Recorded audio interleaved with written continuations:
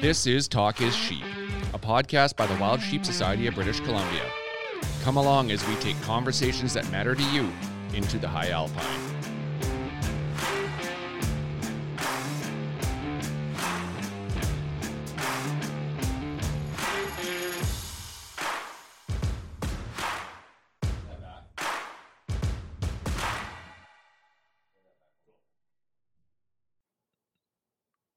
Mr. Hamilton. Mr. Stelter. All right, so episode 45. This is a heart-wrenching one.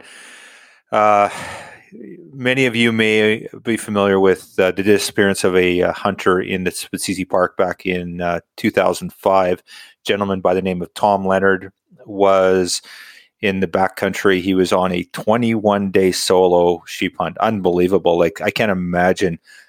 It scares me to think of a night alone in the mountains, let alone 21 days.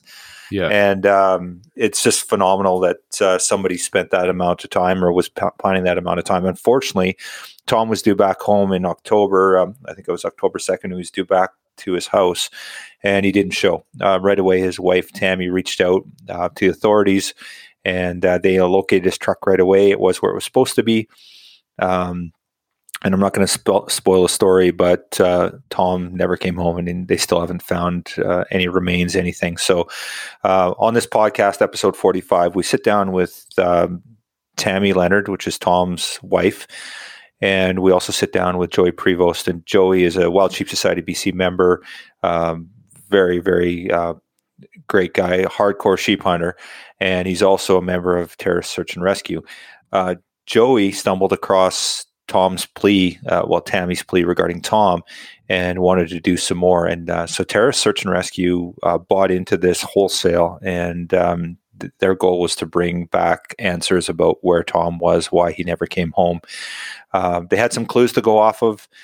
We talk about all in this episode, but just a heart-wrenching, story. Tammy does share the story. She does an amazing job of holding it together. I can't imagine the emotional trauma that she's suffered these last 15 years. And very interesting listen. Just a shout out to Wild Sheep Society BC members in our sheep hunting community. Wild Sheep, our board of directors, we said we'll put $500 towards the search and rescue helicopter time, and we asked our members to match. I think we got $1,800 in donations. So check for $2,300 went to Terrace Search and Rescue to pay for their helicopter time, getting back into the mountains in the search for Tom. So they did the search this year. You're going to hear what's the outcome of that search and sort of where we're headed down the road. So just a huge shout out to the Wild Sheep Society BC members and just the sheep hunting community for stepping up on this. If you do want to support, they were short on funds. Individual search and rescue members from Terrace put their own funds in to do this. So any amount helps. So if you're interested, just reach out to our executive assistant, Mike Survey, exec@wildsheepsociety.com if you're interested in making a donation. But just thank you to all those who've already stepped up. And I'm not going to give away the results, but this isn't the end of the Tom Leonard story. Mm-hmm. But it's very rare that I stay silent on a podcast, but I don't think I said a single word during that interview just because I was just watching and hearing Tammy. It was just, what can you say that's going to add comfort, add value other than just to sit back and take it in? And it was heart-wrenching hearing what she's gone through and what she's still going through. So yeah, incredibly strong. And I'm sure the listeners will hear the emotion in her voice, but we got to see it live on the screen here. And I think that added another level of emotion to it that I wasn't expecting. It was just a wow moment. And as somebody who just came back 3 days ago from the mountains and hearing how quick things can turn, right? And I know what it was like. I was reaching out to you when we were having issues. Okay, well, I'm keeping contact with somebody, but to go back 15, 16 years when didn't have that sort of outreach, and all you were doing was signing it at a trailhead and telling somebody, if I'm not back in 21 days, then start looking. And so here we are. Yeah, heart-wrenching story. I'm with you, man. There was times where I just didn't even know where to go, and just incredibly brave woman to tell her story and to share Tom's message, I guess, and keeping up the hope, looking for him, and then also to Terra Search and Rescue for carrying the torch now that they're so committed to making this happen and to bring back that that last chapter so that there can be some closure for the family. So completely. So I don't even know what to add to that other than wow. Across Canada and throughout the world, if you come across a campfire in the woods, on a mountaintop, or next to a river, you'll find warm company and friendly people gathered around.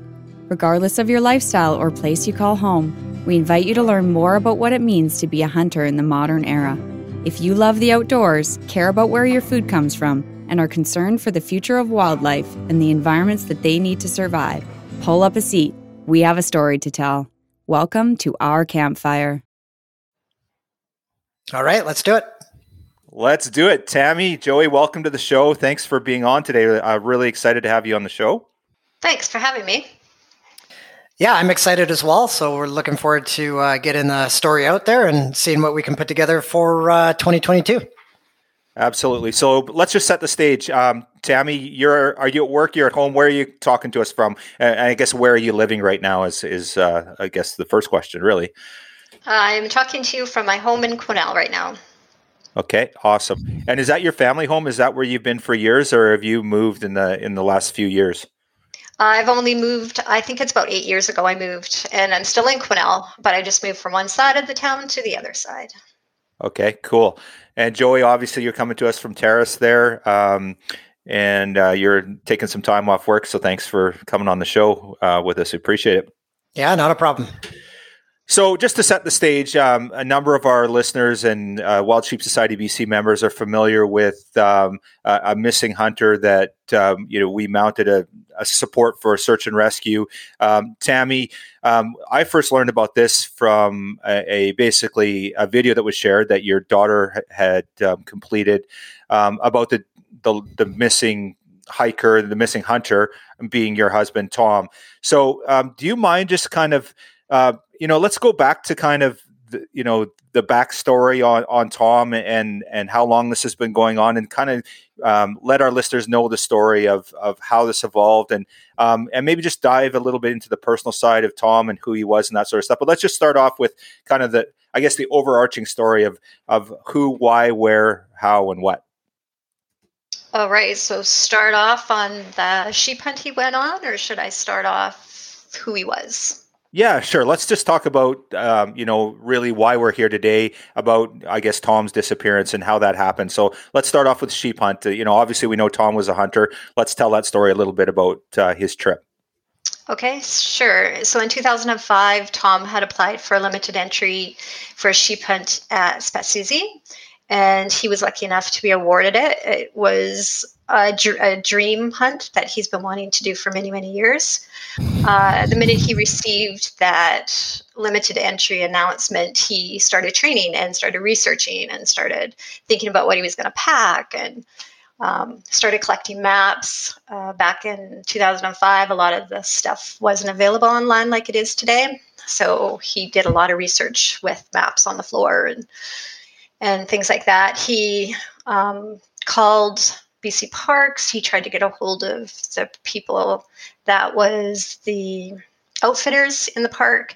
He tried to find out who else had went hunting there. He just really, really researched exactly what he wanted to do and had decided on a 21-day hunt. The hunt was going to be split into two. He was going to enter and do a 10-day hunt and then loop back around to his truck and in his truck, he was going to leave 10 days worth of food. And he was either going to go back into Spetszűzy and maybe try another area, or he was going to go elsewhere on his last 10 days. And all of this I knew. He had everything wrote down, times, dates, and what he was to be doing. So September 10th, he left Quesnel for the long drive up, and he stayed a night at Tatoga. And the next morning, September 11th, he signed in at the Eagle Nest Trailhead and left his truck.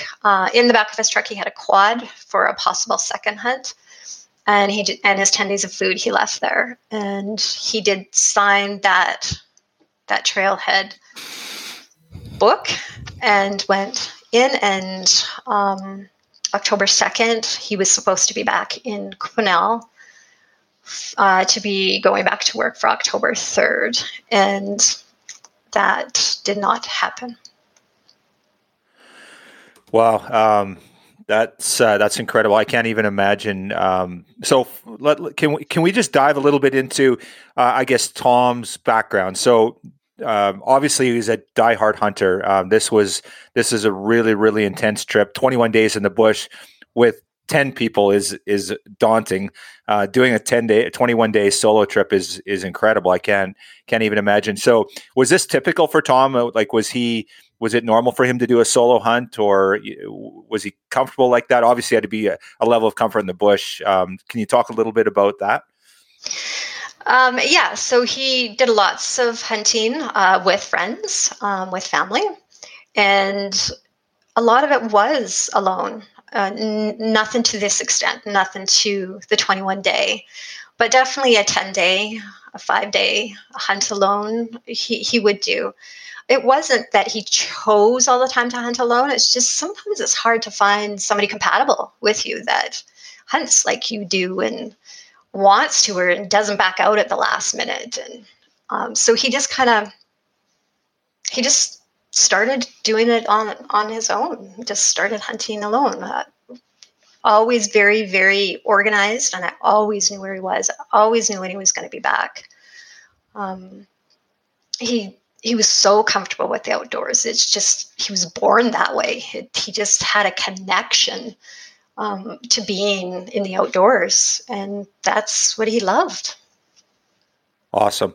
Yeah, for sure. And 21 days is phenomenal. There's very few people that could pull that kind of time off, right? So obviously, if you're going to go for 21 days, you're probably going to go on your own, unless you got two groups of people you're going to go with, because yeah, it's a long time. So just to sort of frame the experience, Tom's experience, obviously a hunter, but was he experienced in sort of these more challenging mountain environments? Was he a sheep hunter? Had he hunted sheep before? And was that something he'd be comfortable in, or would you say that was a stretch this trip? Obviously the length of time was significant, but would you say he was kind of out of his element being in Spetszűzy, or not necessarily? That's a hard one for a wife to say, because I did not hunt with him to know if he was out of his element or not. I believe this was his only sheep hunt. He had a mountain goat that he had hunted, and other hunts similar to that, but I'm only aware of this being his only first sheep hunt. Well, and if you're hunting mountain goat, let's be honest, that's probably more difficult and technical than a sheep hunt. So yeah, he's probably a level of comfort was fine. So really what he was doing there, aside from the duration, this is something that he'd be comfortable doing. It kind of wasn't like he'd gone in ill prepared. There was no doubt that when Tom went in, he was ready for the elements. And he was basically prepared for what he was undertaking, and he knew what he was undertaking as well, I guess. Yes, he was. He was not an inexperienced hunter, not at all. Cool.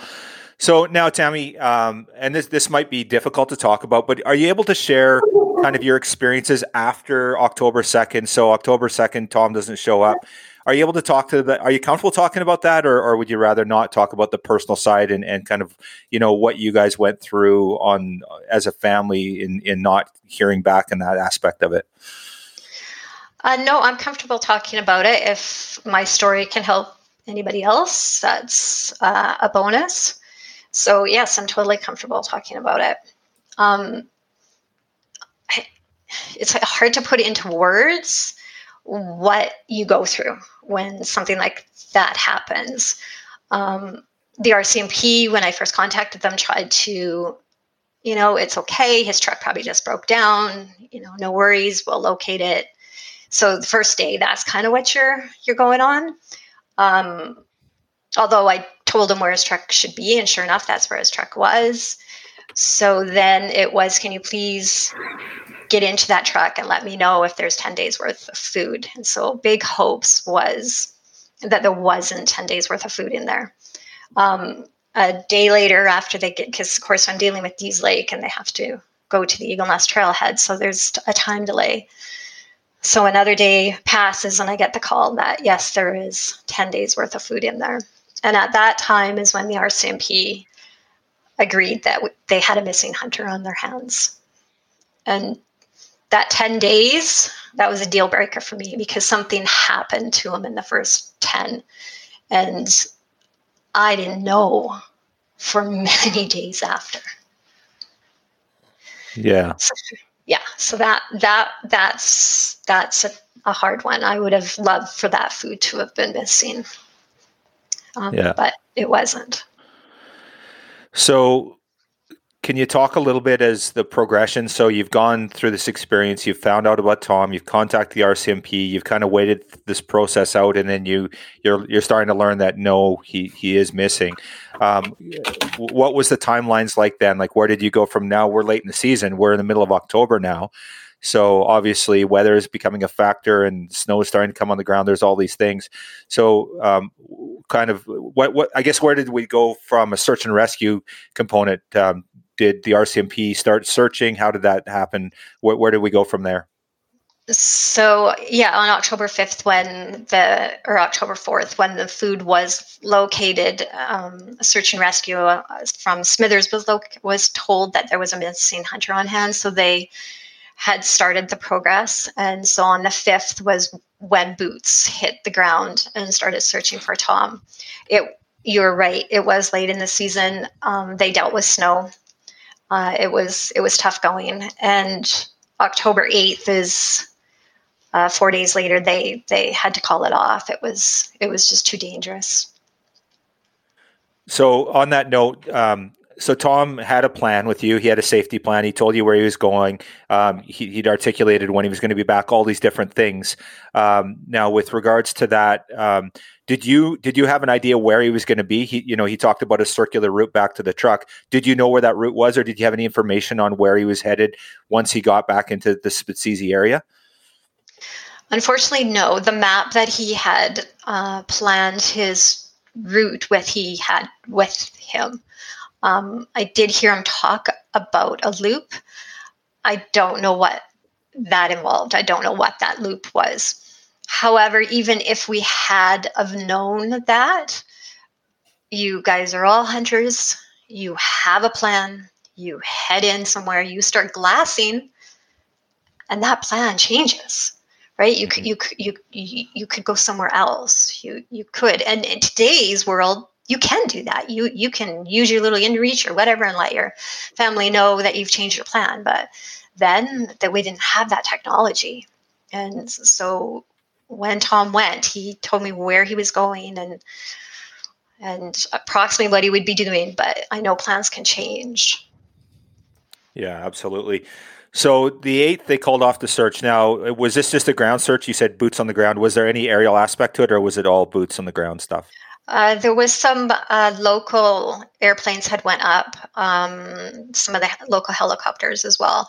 And the RCMP infrared helicopter had come, I believe, for 1 or 2 of those days.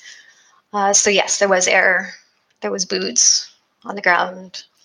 There was locals. There was, it was big for the 4 days that I had, but the weather just wasn't in my favor. Well, and that's the thing too. You think, okay, he's doing a 10-day hunt. He can be 5 days away from camp before he's coming back, and they were searching for 4. So they never even got as far as he could have gone, and of course, not knowing which direction he went anyway. So you just know that's such a insignificant search in the grand scheme of things, considering the area. Okay, so then moving forward after the 8th, you found the search being called off. I can appreciate that must have been very heavy on your heart to learn that, and a very difficult time. Can you kind of talk about sort of the next few months for you and your family, what that looked like, and I guess what you guys went through emotionally as a family? A lot of going through your days where you're just not really there. For me, I had 2 little girls I had to be strong for. The littlest one, she was 7. She just told me she just kept thinking her dad was at work and that he would just come home. The 9-year-old, she struggled a little bit more. There happened to be right at that time a teacher's strike. So the girls didn't have to go to school. They were able to stay home, which was good. They were surrounded by family. It was just tough. Thanksgiving was right in that time frame. I asked them if they wanted to celebrate it, and they said no, that there was nothing to be thankful for at that time. It's really hard. I had no answers for them. Right. So the little one that's sitting there thinking he's just going to come home because I can't tell her where he is and why he's not coming home. It tears you apart. It just tears. For myself, I just watched the weather for Spetszűzi every day to see as soon as we could get back in there. So every day I would bring up the weather and when can we get back in? And family and friends started to plan voluntary search for June of the following year. So that kept me busy, and I didn't have a lot of input because I don't have that knowledge to plan a search. But I did a lot of listening. I knew who was going and what they were doing. I wanted everybody to be safe. It was a long time for that June to come. Very long time. Yeah. So June rolls around, and so back into the bush, and sort of what was the outcome of that? And I guess, was that in a really obviously you had the emotion of dealing with every day up to that point, but now June of 2006 is here. People are rolling out in the bush. What were you going through then? Was there a lot of anxiety, apprehension, sadness, happiness, or hope? Kind of what were you feeling at that point, Tammy? A lot of hope. Right. So much hope. I was so hoping this was going to be it. There was many different groups in many different areas. So we were trying to cover many spots of the park. There was people that knew what they were doing. I mean, we had those first responders, and we had the guide outfitters, and we had hunters, and but it's such a big area, and not knowing where or when something happened, even if we knew that something happened in the first 3 days, well, we know he entered at the trailhead. So where can you go from there in 3 days? But 21 days, well, I guess 10, because he didn't come back for his food. So it just such a big park. But I held hope that there was something that was going to be found. So that how long did that land search go for? How long were they on the ground looking for Tom in that case? I believe about 5 days. It was scheduled for 7, but I think it only lasted about 5. Okay. So there was that effort, and then moving forward, there's been several over the years. Can you kind of just give us a rundown, like chronologically, of the ones that you can recall of because I know there's been a bit of a I guess for fear of retribution here, it was been a bit of a debacle. Some of the search and rescue, there's been efforts, and then they've come apart because of a number of reasons. So can you talk a little bit about a number of the ones over the years? So from 2005 or 2006, there was that ground search. Did you guys do anything else that year, or did you guys run out of time that year in 2006? No, in 2006, that was. For me, that was what we had done, was that 31 people going in and volunteering to search. The RCMP had promised me a recovery mission. And so they were supposed to go in with a helicopter for about 5 days, is what I was told, when the search and rescue had called off back in 2005. However, they did go in, or they did fly over, but just for 1 day, and nothing was located as well. My dad, as Tom had lost his father in a car accident when he was about 13. So I met Tom when I was about 17. So my dad was kind of quite a father figure for Tom. And so this was very, very hard on him as well, seeing his daughter going through this and then losing like a son.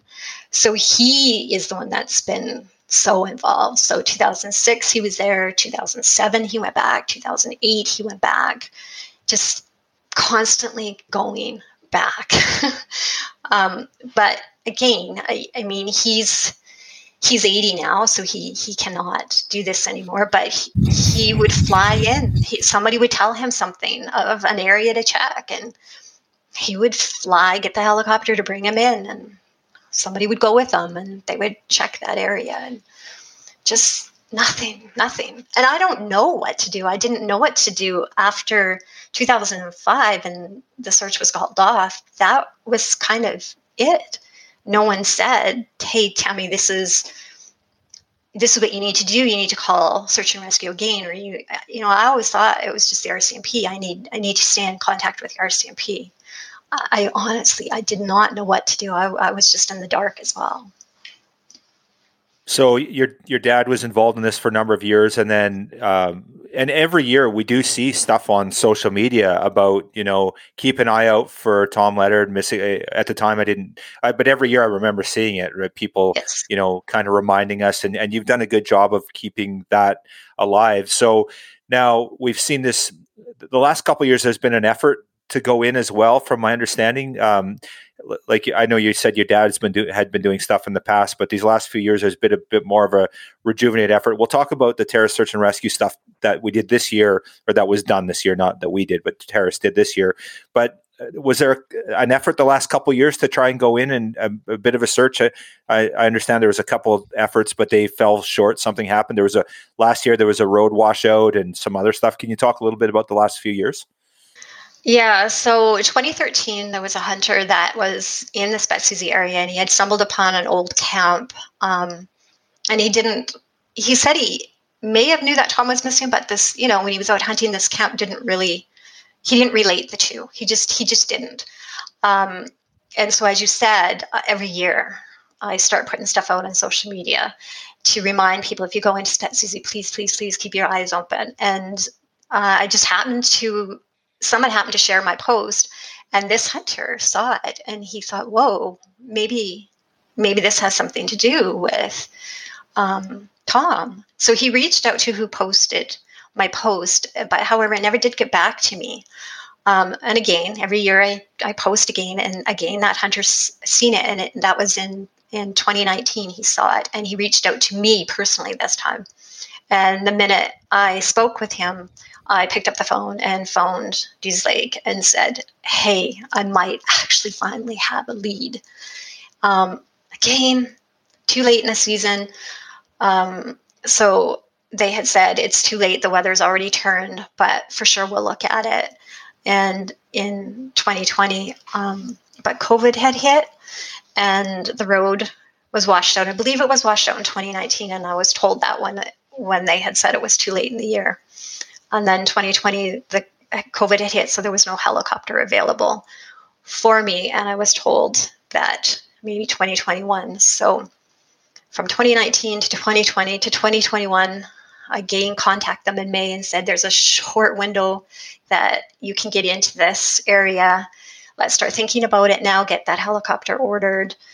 And in June, I was told that I wasn't going to get the helicopter again, but they had reached out to BC Parks, and maybe the BC Parks could do a walkabout and check this area out for us. So at the end of July, I still hadn't heard anything. So I called Dease Lake again and found out that BC Parks, due to staffing shortage, wasn't able to go. And that, again, maybe 2022.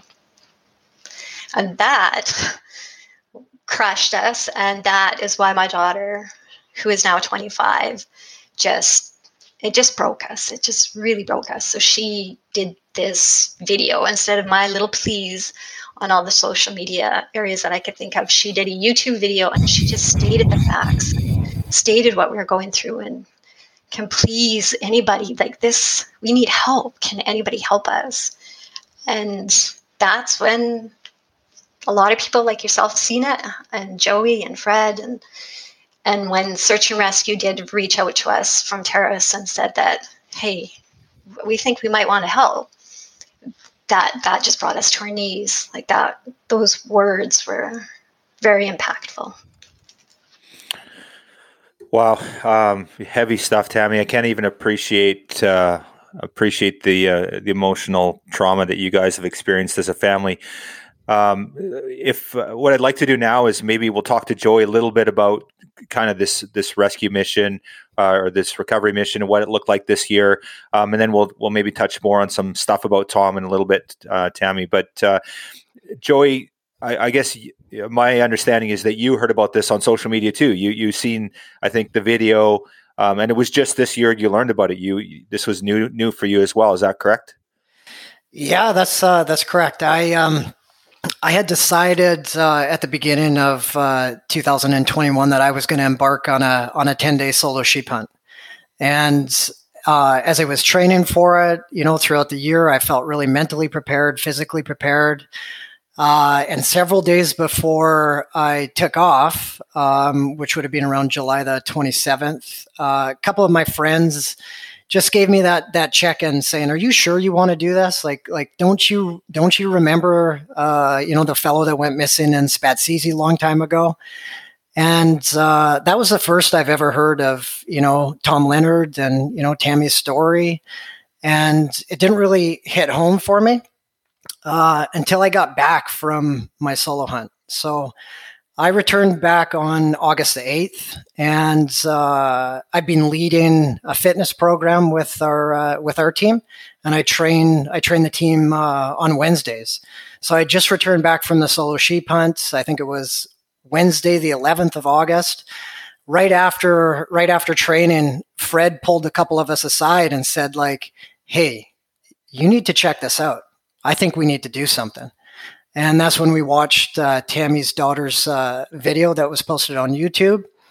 And, I think just coming off of that solo sheep hunt, I have 2 young daughters myself.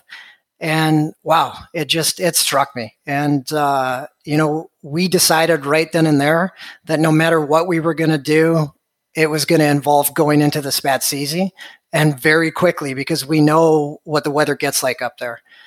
The end of August going into September, that's already too late. Like, you're already risking snow at that point. So we acted very quickly. I can't tell you the roadblocks that we dealt with. And, I really understand why over the last couple of years that Tammy and her family was often hearing next year. And the way things were shaping up for us, it was looking like we were going to have to say next year. And it got to the point where the 8 of us that went in had decided that even if we have to spend our personal money, we're going in. And we made that commitment. We made that commitment to Tammy. And August the 21st is when we flew 2 teams in. We had left Terrace at 2:00 in the morning. And we flew out of Iskut, out of the old abandoned airstrip at 7:30 in the morning. And I think our first boots were on the ground at about 8:15, and we set up our camps and we commenced the search. And the country is rugged terrain. Like, it is difficult terrain. I can appreciate and understand how flying over with a helicopter had no success, because you're not going to find anything that way unless you're going to, it'd be like winning the lottery. It's not going to happen. It's thick, it's hard country, it's craggy country, it's steep. It's going to take boots on the ground to find something. Okay, so I just want to touch on this hunter that in 2013 he found the abandoned camp, and you guys didn't connect till 19. Tammy, can you talk about what he shared with you, and then I want to see how that translates to on the ground to Joey. So what was shared with you in 2019 from this hunter that had found the abandoned camp back in 13, 6 years prior? He said he stumbled upon a tent that had been collapsed, and it was a brown tent, and that there was a white T-shirt there, and possibly a pair of jeans and something blue. I don't know if he knew what the blue thing was. All that I heard was brown tent, and that just excited me. Like, this is a lead for me. It's a brown tent. Okay. So that picture, Joey, that you just held up, was that actually a picture of Tom's tent? It was. It was. Okay. So now, Joey, you were armed with that information. Now, did that hunter come in with you guys on that mission? Absolutely. As soon as we started, getting all the information and kind of building off of the cold case here, I had reached out to the hunter and had a really good conversation with him, and he's really connected with Tammy's family over the last several years. He was at the point where he himself and his cousin, I believe, were going to go in and just take some time off of work and just go and do this. And, I'm like, whoa, you're willing to go in. Okay. Like, are you, if we can make this happen, would you be willing to come in and do the search with us? And I didn't even finish my sentence, and he said, absolutely. You just tell me the day and the time and I'll be there. And that was rewarding for us because, if you have somebody willing to take that time, you kind of eliminate that, that reasonable doubt factor of things, right? Like, is this good evidence? Is this positive? And the minute that he said he was willing to come in, it kind of hit home, for us that, yeah, this is a go. Like, this is no longer, old information or a cold case. This is something that is very relevant and we need to get on. And the hunter drove up the day before. We introduced him to the team. We had a lot of video sessions and pre-planning meetings throughout the week prior to.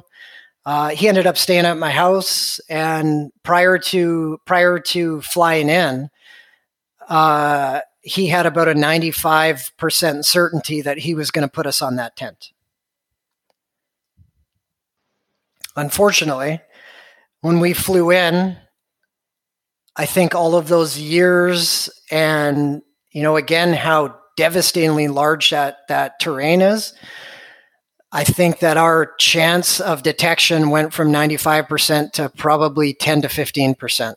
Like, I think our team really felt we knew what we were walking into, but we just didn't expect the undergrowth and the terrain that we were going to see. I mean, I've sheep hunted many years, and that is probably some of the toughest terrain that I've hiked in.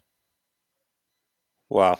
So now he had this expectation of certainty. Now I'm guessing he obviously hiked in off the highway, or did he fly into Spitsizi, or how did that sort of come about? Because it's one thing to just get dropped at a spot and then think that that's the spot, but it's another thing to actually backtrack your steps and the trail you took and that sort of thing. So how was he in there in 2013?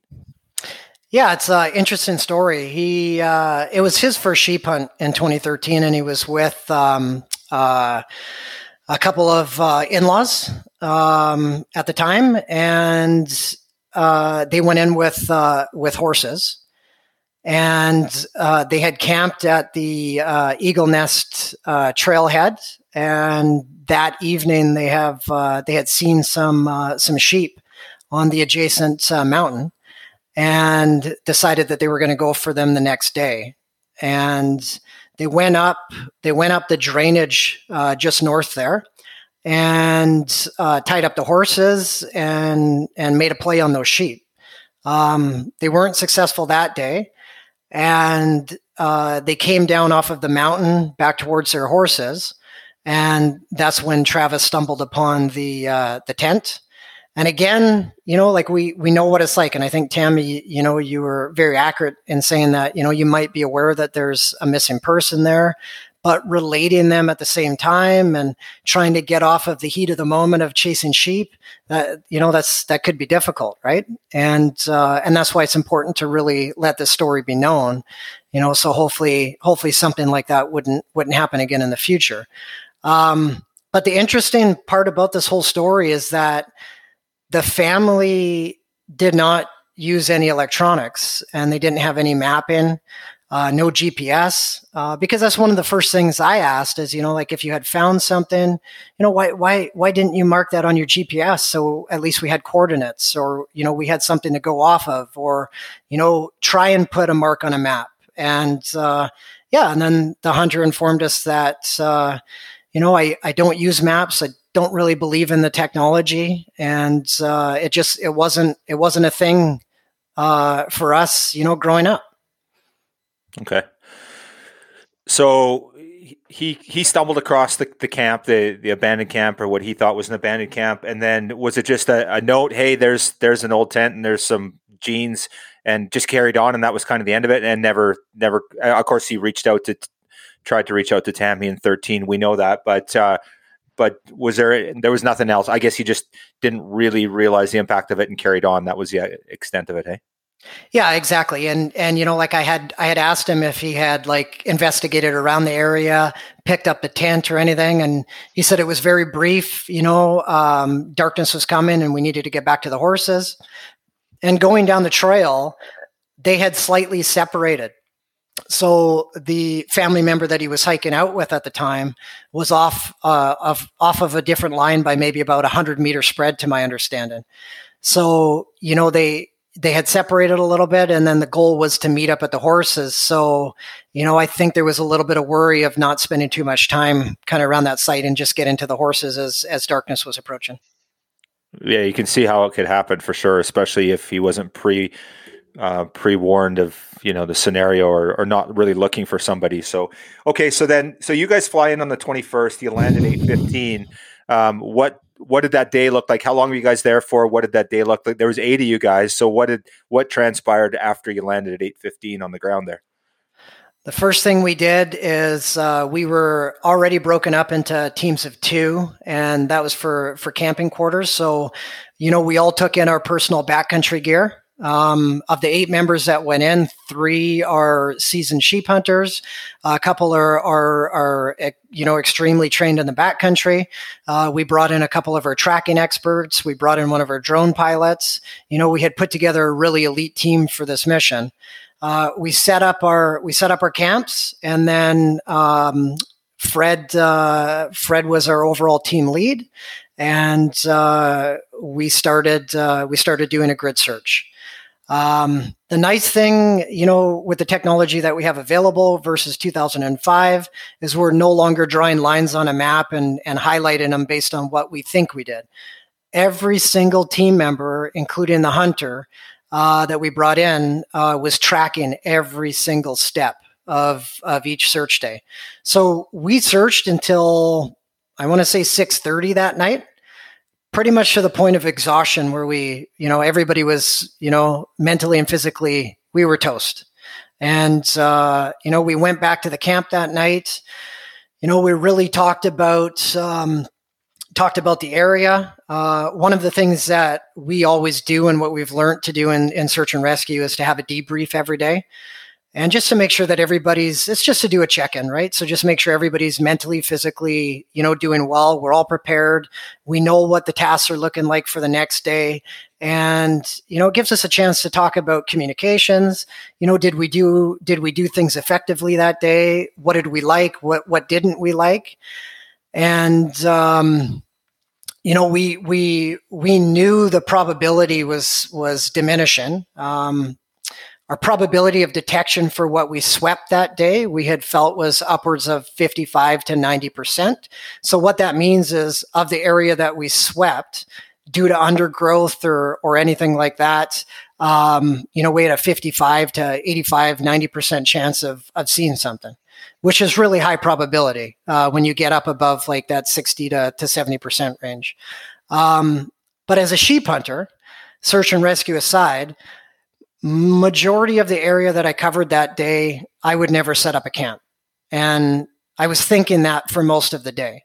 And the hunter kept saying, you know, he was very particular in where he remembered that tent as he walked out. It was just kind of like outside of like that, you know, of the base, like swamp line, just getting into the young, immature trees and underneath a pine tree. And that makes sense in that territory because that would be a dry section. It would be flat and, you know, there might be some water nearby. So that day, I tell you, every single pine tree, wow. I mean, we swept it and we got excited every time we got into a row of pines. And yeah, it was difficult not finding the tent that day because, you know, again, you know, I think we were so pumped up that, you know, of that 95% certainty of finding that tent and then to come up empty-handed that day, it was difficult. It was really difficult. We debriefed around the fire that night and we got to the hunter. He was last to go.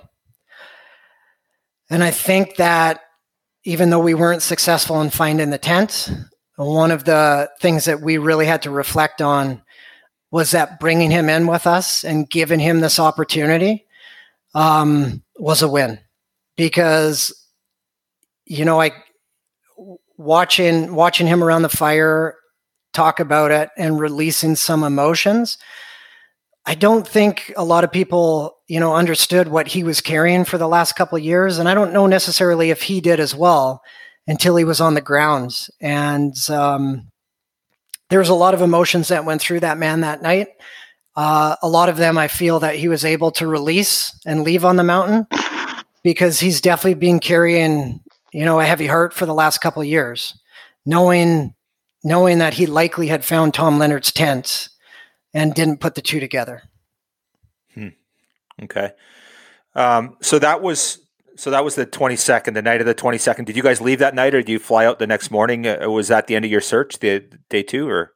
No, we flew out on the 23rd. Our pickup time was going to be between 10 to noon. And we had made a group decision that we were going to get up at 5:00 that morning, pound out some breakfast and search again. And that's exactly what we did. So we searched right up until about 10 minutes before our pickup time was coming in. Okay. So now let's talk about the search itself. So obviously the hunters found the tent in 13. Now here we are 8 years later. What's the probability that there's, you know, remains of the tent, like something where you're going to physically see that? Is there a high probability of that, or is there a good chance a lot of that's deteriorated over the last 8 years? Did you guys talk about that, Joey? We did talk about that. Yeah, we talked about that even going into the search that I would say upwards of a 90 to 95% probability that something is going to be there. You know, at this point, 16 years later, you know, being realistic, it's not likely that we're going to find pieces of you know, Tom Leonard's body, any skeletal remains or things like that. Like there's a chance, but it's not likely. But finding things like Tom's pack, his rifle, his boots, his tent, any items like that, you know, those are very, very probable, upwards in the 90s, if not more. And I mean, even the tent is a heavy nylon, you know, fabric. That's going to take, you know, eons to deteriorate. Right. Okay. So you guys fly out on the 23rd. Tammy, can you talk a little bit about your feelings around this? So obviously Joey reached out to you and, you know, and was planning this, and Terrace Search and Rescue as well. Emotionally, how was this for you, and how did you feel toward when they returned with basically empty-handed again? Can you talk a little bit about sort of how you felt, and maybe even your daughters talk a little bit about what you guys were going through as a family during this experience? when they told us they were going, like I said, it brought me to my knees in gratefulness.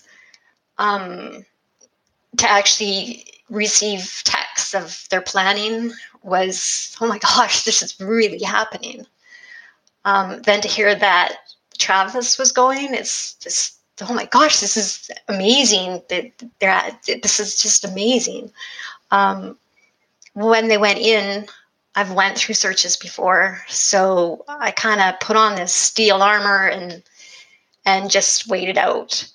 I think what hurt the most when I found out that nothing was found and it was time for them to come out was hearing about how this has impacted Travis himself, and that was hard for us.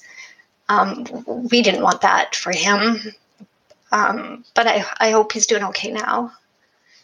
The girls, Miranda's really strong. She's worries about me a lot. The youngest one, Shamira, she's like her dad. She's quiet. She deals with a lot of her stuff inside. But both girls are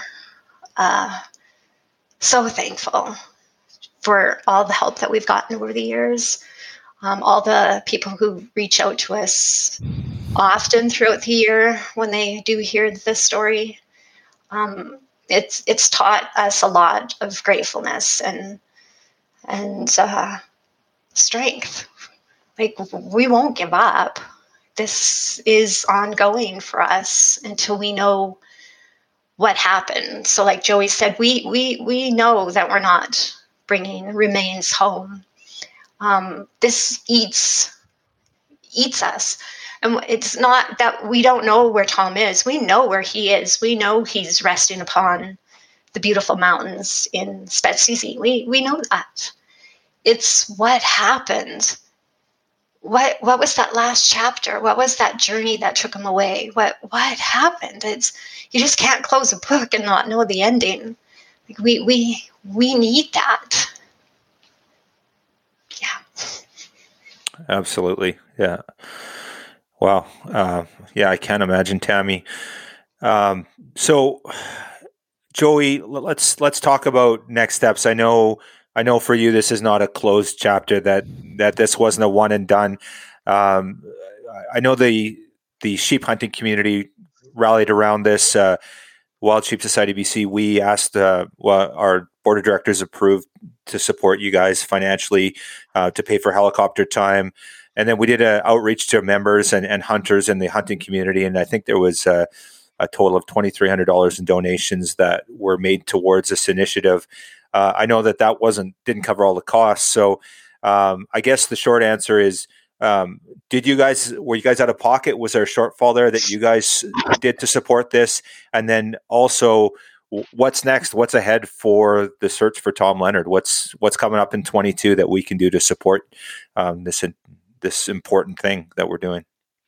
Yeah, for sure. I can answer all those questions, but first Tammy, over the last, couple of months of you getting to know us, I think, when you and your family drove up on the long weekend to see us, I think you got to see a taste of who we are and what we do. And our commitment. If it's year after year after year, we are going to go in there until we find something. And I know you know that. And this is something that is near to dear to many of us. And I don't care what it's going to take and what kind of red tape we have to go through, but we're going to continue to go in until we can get some closure and write that final chapter. But Kyle, yeah, were we out of pocket? Absolutely, we were out of pocket. I mean, helicopter expenses alone, and we minimized as much as we could. Like we like I said, we drove from Terrace at 2 a.m. I'm fortunate enough to run a car dealership, so we're able to use some resources that way. We did have some financial backing from my business partner.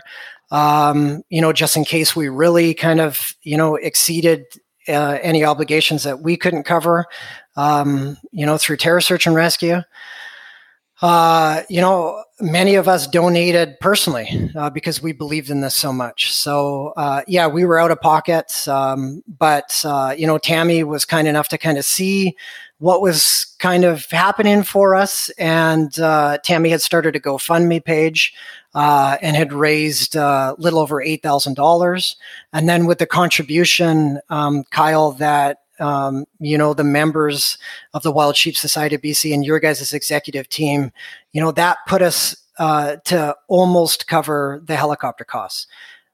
I mean, we minimized everything we can, but we have to be realistic and, share with everybody that, that was really 4.5 hours of helicopter time to put 2 teams in from Iskut to the set location. And it was just under $11,000. Yeah. It's logistically, it's a very difficult place to get to. Yeah. So being in there and looking at it from a search and rescue standpoint and looking at it from the sheep side, I wish I didn't have to say to Tammy next year, because Tammy's been hearing next year since 2005. And, it breaks my heart to look at you, Tammy, right now and say next year. And that's from Dave and from Fred. We're saddened to say that, but we need to be realistic that if we go in this year, we're going to use up some resources and some funding, and we're just not going to be able to put together an effective search because of the snow. We know what's happening. It's just getting too late in the season to be effective. So what our goal is June of 2022. We're going to go in, and I'm not going to take no for an answer, but we're going to try to bring in 30 to 60 people. The majority of that being members of the terror search and rescue team, hopefully upwards of 20 to 30. And the remaining members being from a coalition of groups that are willing to volunteer, put some funding in, and try to write this final chapter for you, Tammy. We're hoping to get BC Parks on board, Wild Sheep Society of BC, obviously. And I mean, let's face it, any one of us who go out sheep hunting could deal with this. And I mean, this year alone, our team has had 5 calls for sheep hunters that have either been in an emergent situation or hit the SOS button on their spot or inReach device. That's this year already, and the season still has some time left. So, I mean, if there's any team to go into Region 6 in the Northwest, that's going to be our team. So, anybody who's an avid sheep hunter, anybody who's a member of the Wild Sheep Society of BC, every little bit's gonna help. And then we're going to work with the local tall tan groups. I've had the privilege of working with them for most of my professional career since 2002. And the more that I get to talk to, some of the leaders in Iskut, they're really surprised that they were never resourced on the initial search. That's the territory that they're familiar in. Many of them have some local cabins nearby, so we're definitely going to reach out to them for a resource and get some of the tall town elders and get some boots on the ground with them. And they are so thrilled to be able to help and support. We're going to reach out to the Guide Outfitters Association of BC, see what we might be able to pull for resources there. And again, maybe hone in with BC Parks or the Wildfire Services of BC to see what kind of helicopter time we might be able to pull at a certain period. Just to try and keep these costs down. Twisting the RCMP's rubber arm. I mean, like you said, they've promised you for quite some time some helicopter time, and other than 2005. It sounds like, maybe we can leverage some support there. So the next step for us is to reach out to these different associations and organizations and create a subcommittee so we can put in some big planning and start early. So that way in June, whatever our dates are going to be in June, that we're ready. We have the resources, we have the human power, and we have enough support to get these boots on the ground to really look at the area. We know with certainty where Tom's last known point is. We know that now with all of the research and all the information that we have. And we know that the only search other than the one that we did last year, this year, had never covered any of that area other than a helicopter flyover. And again, we've shared, you're not going to be successful doing that. So boots on the ground and knowing that the hunter had found the tent, that will give us Tom's last camping spot. As a sheep hunter, we know what a daily loop looks like. That's really gonna minimize the amount of, kilometers in space of where we're looking for Tom. Yeah, absolutely. So your timelines, you're thinking June of 22 is potentially when you'd be looking at going back in. Is that kind of the best time of year? Or like, I know obviously you went in August of this year, but is there a better time than not to go into Spitsizi? I would say, I had talked to, the main representative for BC Parks up there, and she had felt that June would be the best time. May in some spots you still might be dealing with a little bit of snow. Where the beginning of June, you're in good shape. Terrain wise, I would say the growth isn't crazy big at that time. It's kind of that happy medium. But one of the other things that we don't want to do either is we don't really want to go in there in August again, because we don't want to also, maybe affect any of the hunters that are in there. It is a well-known sheep hunting location. And, the guide outfitter that's in the area was kind enough to pull out of that area for our search because they had intended to be hunting that spot. So just knowing that, June, weather-wise is a great month to do it. We have long days, you got a good weather window there, and we're not going to affect, any hunters or any outfitters that are in that area. Okay, sounds good. So this is kind of a joint question for Tammy and Joey. What are we looking at for? What can we do? What can just your average human being do? How can we support? What can we do to sort of share the message and next steps for trying to find Tom? What can we do? Well, as far as the society goes, Kyle, I'm really hoping that we can get 1 to 2 of your executives on our subcommittee to be a part of the planning stage and, maybe answer some questions around fundraising and what we'll need to do on a financial level. Depending on resources and what we might be able to get from the RCMP, BC Parks, or, the Wildfire Services. To put 30 to 60 members on grounds, we're probably talking $60,000 to $70,000 to pull that off. It's going to be a substantial amount, but the way that I look at it is, what's the lesser of the two evils? Do we keep going in, with limited success year after year at $11,000 to $12,000? Or do we put a huge group effort together of people who care and people who want to help find Tom Leonard and write this final chapter, spend the money, put the resources in, and actually make this happen? And if we have that amount of people and boots on the ground, our probability is going to go insanely through the roof. Mm-hmm. Absolutely. Well, I can tell you, we will do what we can to support for sure, without question, Joey, as an organization. And I know that our board of directors is feels very strongly about this, and for sure, absolutely, we'd love to be part of that solution and try and do what we can to support you guys. Tammy, is there any kind of last words that you'd like to share before we kind of wrap up here, or anything you'd like to talk about that we haven't discussed so far today? No, we've covered off the story. And I'm very thankful that you allowed this opportunity for me to explain the story. And just a huge thank you to everybody. Like I said, over the years, it sounds like when I talk about it, I've been forgotten, but I received so many emails from hunters that have heard and will let me know if they're going into Spetsnaz leave, and let me know if they don't go, just so I know that they were thinking of us. And that's amazing, really amazing.